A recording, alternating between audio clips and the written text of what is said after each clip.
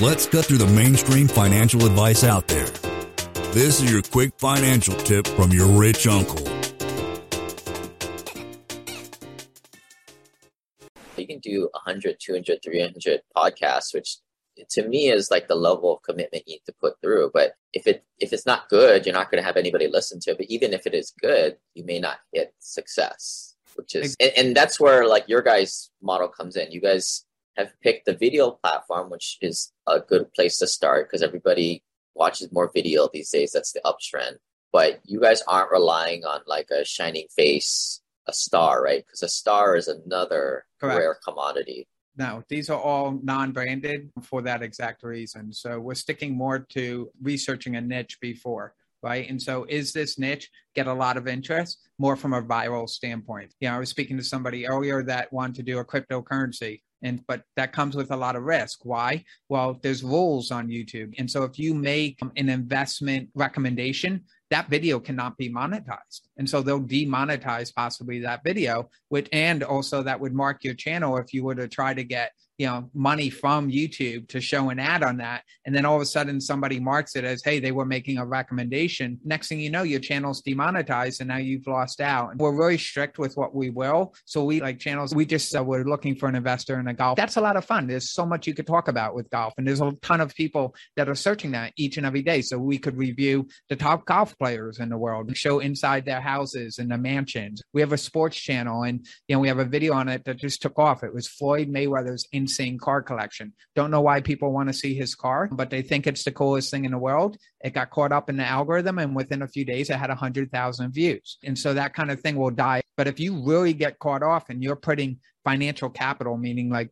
advertising it on YouTube with some money or with Facebook ads, you can get a video that takes off and is getting, 1 million views a month, which is going to bring you in several $1,000s a month in income just from one video. And so it's about stacking good quality videos over and over again. Not all of them will take off, but for the ones that do, it becomes an ATM in a sense. Now let's take a sports YouTube channel that you create. What does it cost to start on your guys' part? And is it just you have a creative director and like a video editor? Is that kind of how it works? We look at how many videos does somebody want to upload to a channel on a monthly basis. Once we determine what that is in the niche that they're in, we then have internal tools that we use called an algorithm that's looking not only on YouTube, but outside of YouTube. What are people doing online? What are they interested in the masses? We don't want something that's just like 1,000 views or 10,000 views. We want to see what are 100,000, 1 million, 10 million people searching for. When that shows up on our radar and we see that's doing good on another channel on YouTube, that then is passed off to our content creation team.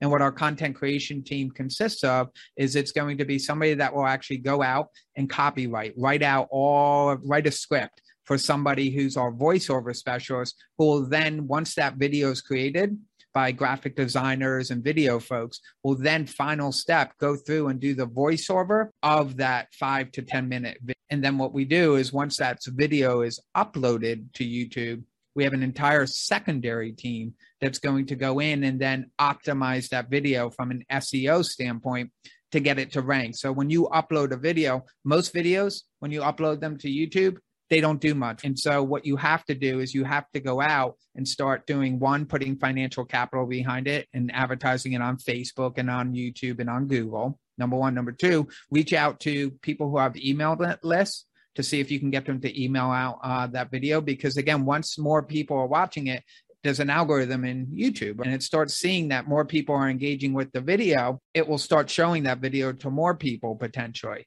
The last thing that we like to do is when you upload a video to YouTube, you tag videos. And so a tag is basically passive income, real estate investing. So you can put a certain number of tags up for every video. It's very a character limit. And you want to watch those when you go into the analytics, which is part of our process every morning for every channel. Is one of these keywords, meaning real estate invest. Maybe our video was ranked on the 12th page of YouTube when somebody typed in real estate investing, but all of a sudden it's on the second page of YouTube. Why is that?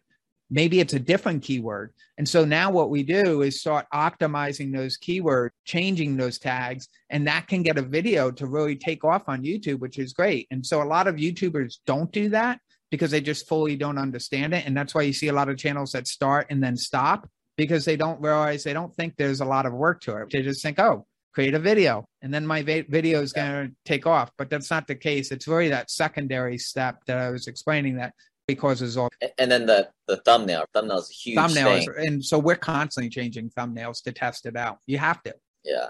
So that's the process in a nutshell. Lane is not a lawyer, CPA, but the dude did quit his engineering job and now owns thousands of rental properties.